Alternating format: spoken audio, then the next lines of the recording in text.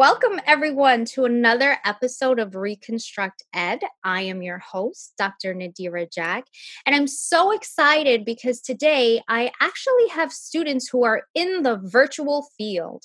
And today we're going to be talking about the impact of COVID on student learning. So, can I please have each of my guest panelists introduce themselves? Tell our listeners what school you go to, what is your grade level, and what is something you are passionate about? I can start. Hi, my name is Jada Fowler. I am in 7th grade and I go to Jersey City Global Charter School. And I am very passionate about journalism and just making a difference in my community and in my world. Thank you, Jada. So my name is Sanvi Kandabal, and I go to Jersey City Global Charter School as well.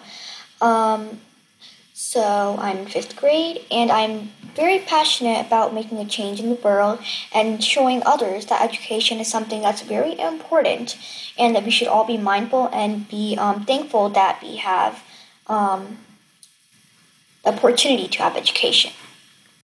Awesome. And lastly, but not least, Mr. Jacob Singh. My name is Jacob Singh. I go to St. Aloysius Elementary Academy, and I'm in grade 6. One day I would like to be an astrophysicist and study the future of our world. Thank you so much, Jacob. I love it because we have students from both the charter public school sector and the private school sector. So we're going to get a lot of different opinions. But first of all, let me just say, everyone has amazing goals and aspirations. And I'm so excited to hear that because you all are the ones that are going to be the future leaders of our world and society and the ones that will have a positive impact on others. So keep doing these positive things that you are talking about. All right. So are we ready to dive in? Yes. Yes. Ready to talk about COVID? Are we ready to talk about school? Yes. Okay, Yes. awesome. So first, let's start with this. Now, in my book, The Pedagogy of Consciousness, I really talk about the purpose of education. And a lot of researchers say a lot of different things. Some people say, well, we need education so we can train the next generation of students to become leaders. Or we need education because everyone needs to have a job when they grow up. But what do you think the purpose of education in society should serve?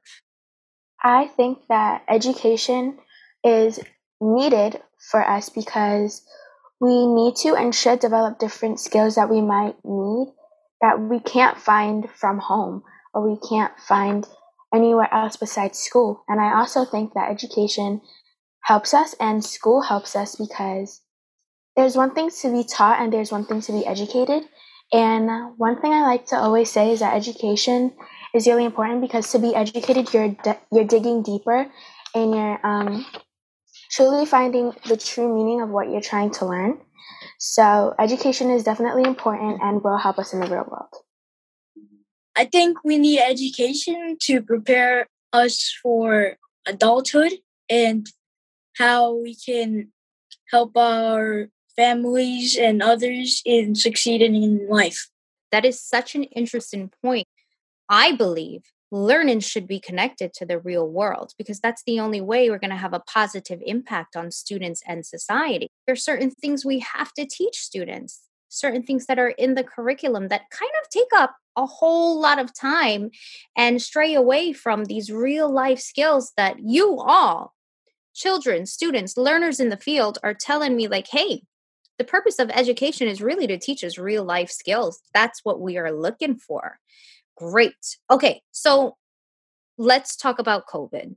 And I know this is a word that you're probably really, really tired of hearing, but I want to talk about it from the student perspective. A majority of schools within the United States and globally as well abruptly close without any notice. And then we began to engage in virtual learning. And now let's be clear, virtual learning has been around for quite some time, but typically at the higher level of education. This was the first time that we were seeing public schools and masses of educational institutions use virtual learning to educate students.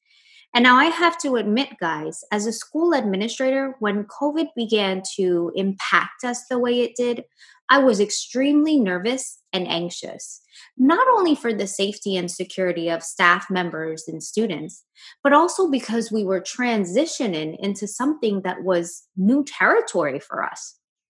I immediately thought of how could we ensure that our students were receiving a high quality education virtually when we were faced with these changes at such a rapid pace.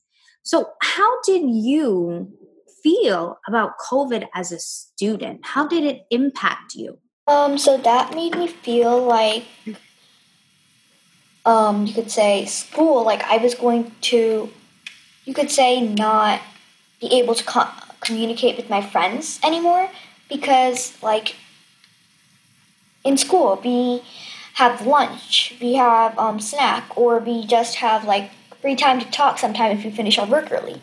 But now we're in virtual learning, so the teacher can't always put us in breakout rooms and tell us, oh, you can all talk amongst yourself, because that will just be because we, as you said before, have a lot of curriculum to cover, and it gets kind of like it won't always be so helpful allowing like when the teachers allow us to talk and just talk about random topics when it's not related to school or anything.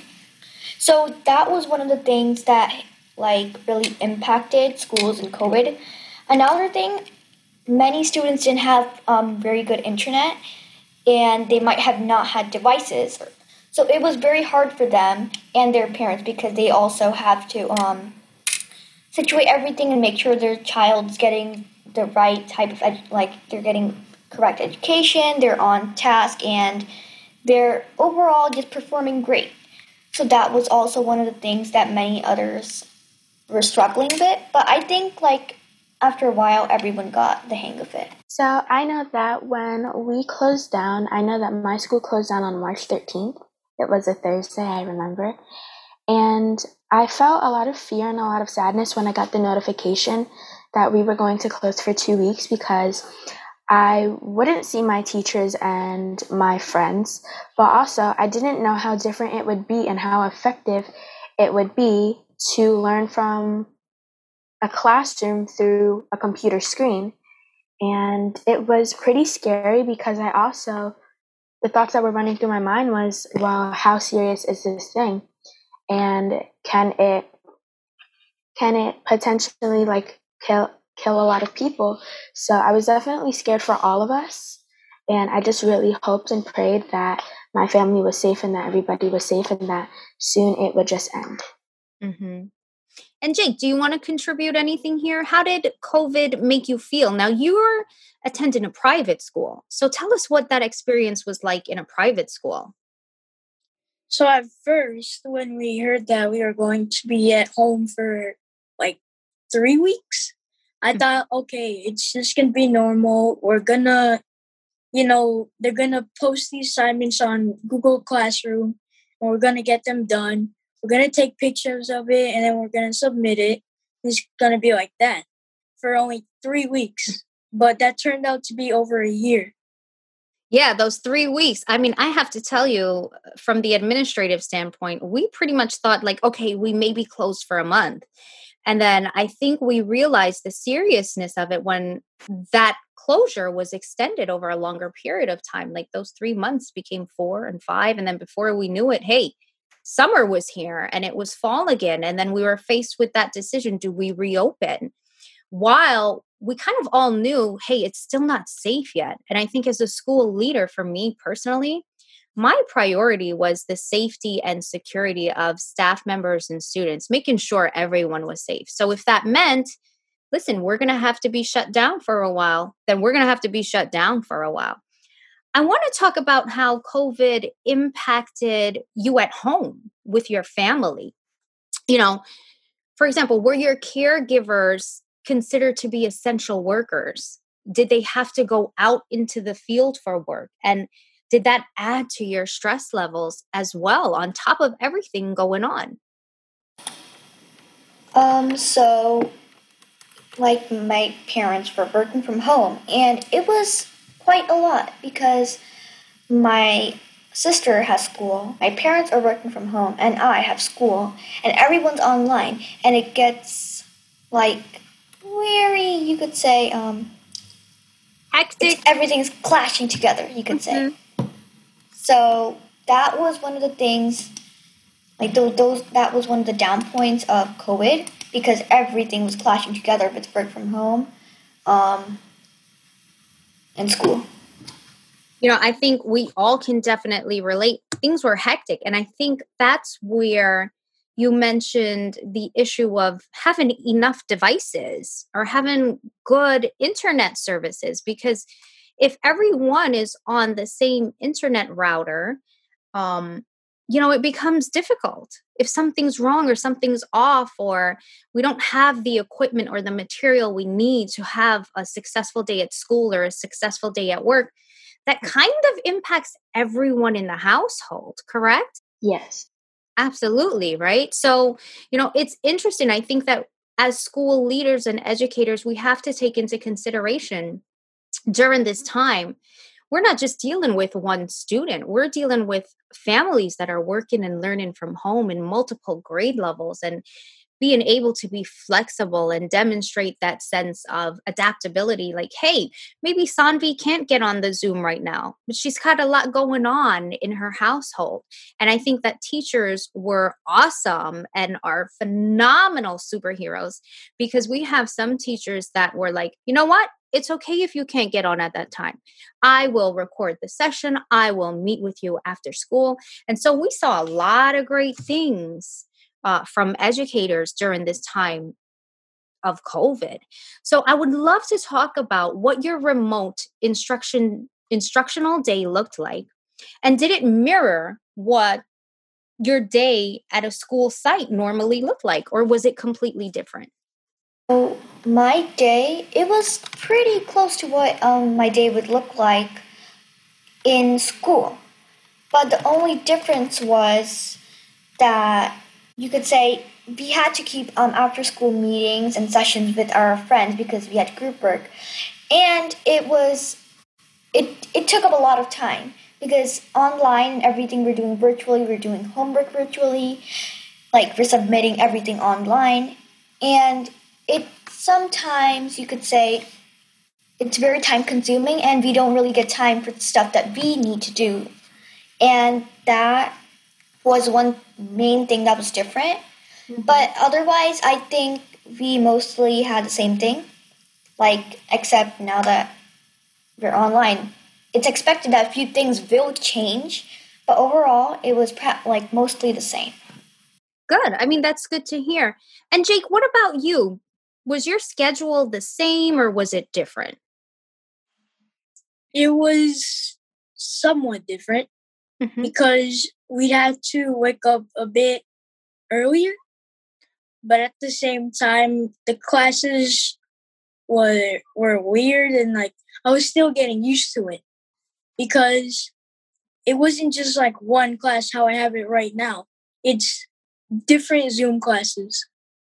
So your schedule sounds like it changed altogether.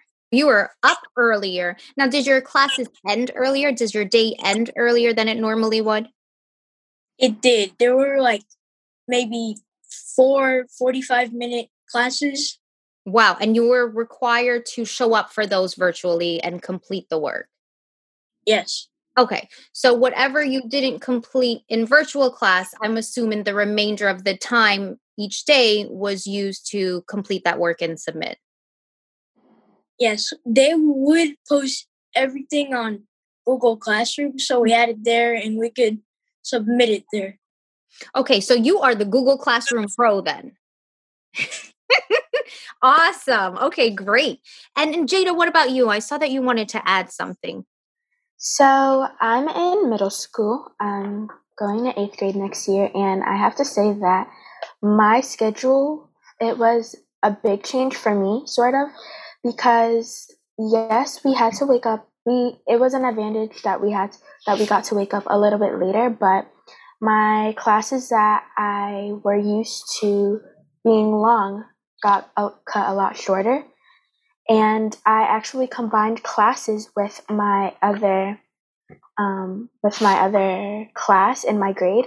So it was pretty hard to adjust to because there was a lot of people in one Zoom, and I wasn't used to the fact that I went from about 18 kids to about 30 to 40 kids in a Zoom meeting, which was pretty hectic and hard because it was it was sort of a lot, especially for the teachers, because they were trying to get everybody's opinion and trying to get everybody to participate.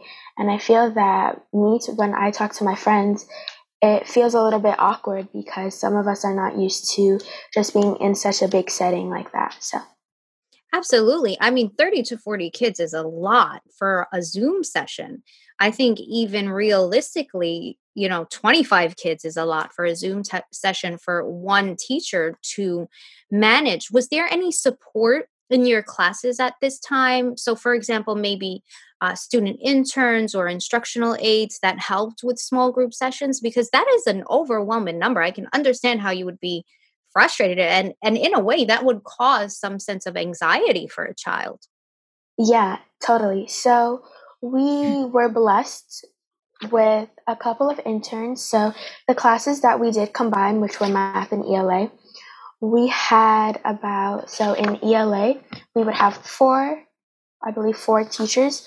So we would have two interns, Miss Natalie and Mr. Lydell, who would come in and help us. And then for math, we would have one teacher's aide, Miss Romero, and two interns, Miss Dowdy and Miss F, along with our two main math teachers. So although it was a lot of people in one Zoom, there was a lot of help and a lot of support from the teachers and administration.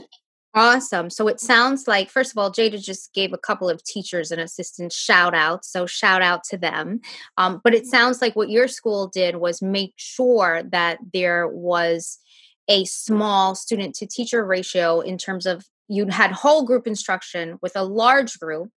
And then they would do small pull-out sessions, I'm assuming in breakout rooms with instructors or assistants that could help you.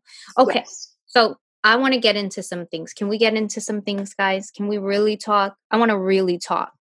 I want to talk about how your teachers delivered instruction, and I want your thoughts on that. Was it fun? Was it engaging? Was it innovative? Or was it all just lecture style? Tell us, give us all the deets. We want to know. So like my teachers, we at the start of the school year, like everyone was new with virtual learning. We didn't really know much technologies like to make virtual learning so engaging and like you could say fun, but it was still fun and engaging. We have learned new technologies, new websites, and we use them now. Like once in a while, for example, if you want to review a topic, or if it's just a day when some students are catching up on their work and others are already caught up, and then they're like, oh, let's do a review on this topic so that you're also doing something educational. It was very helpful instead of just having classes doing homework, classes doing homework, or classes doing group work. So that really gave us a break from just learning. But we were still learning during the games, or like you could say educational fun activities. So it was like learning, but in another way. Sounds like your teachers did a lot to make learning innovative and fun, and they actually gamified lessons, if I'm hearing you correctly. Jada, I see you nodding your head. Would you agree?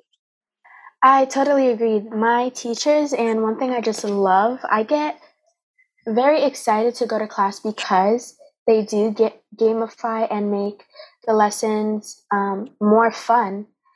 Going into just virtual learning, I honestly thought it would be pretty boring and it would be just us taking notes and us taking tests and us taking our assessments and just being tested on the knowledge that we would learn. But I'm happy and proud to say that my teachers find some cool and innovative ways and really become creative when it comes to our education and them teaching our lessons, which shows how much they really care and try to make it fun for us. Awesome. And curious to hear our private school guru, Jake. What was your experience like or is like, because you still are virtual to some extent?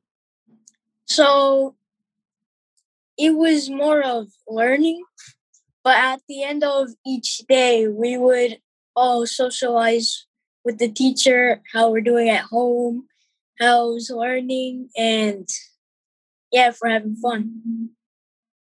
Awesome. So would you say, guys, that you maybe got more time with your teachers virtually?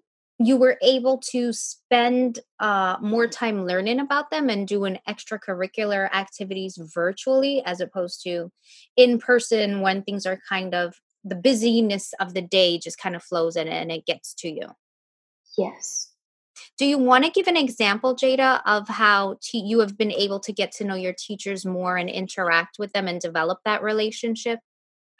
So, one thing I love about virtual learning is sometimes it can be hard on us, and our teachers see that. Our teachers really see how hard it is.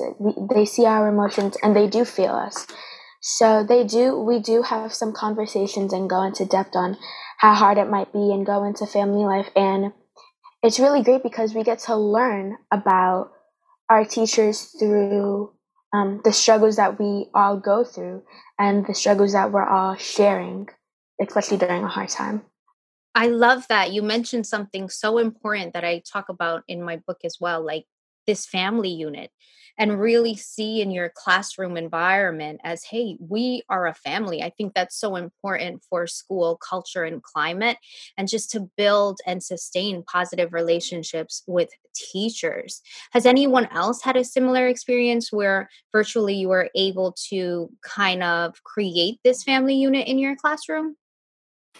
So one thing a few of our friends did was that, like once a week, you could say, because every day won't be possible, but at least once a week, we would like get together for at least 15 to 30 minutes, like not so long, but it's still some time, and we would talk about things. It would usually be during lunch or like 15 minutes after school, as we also have to do like our homework and other stuff.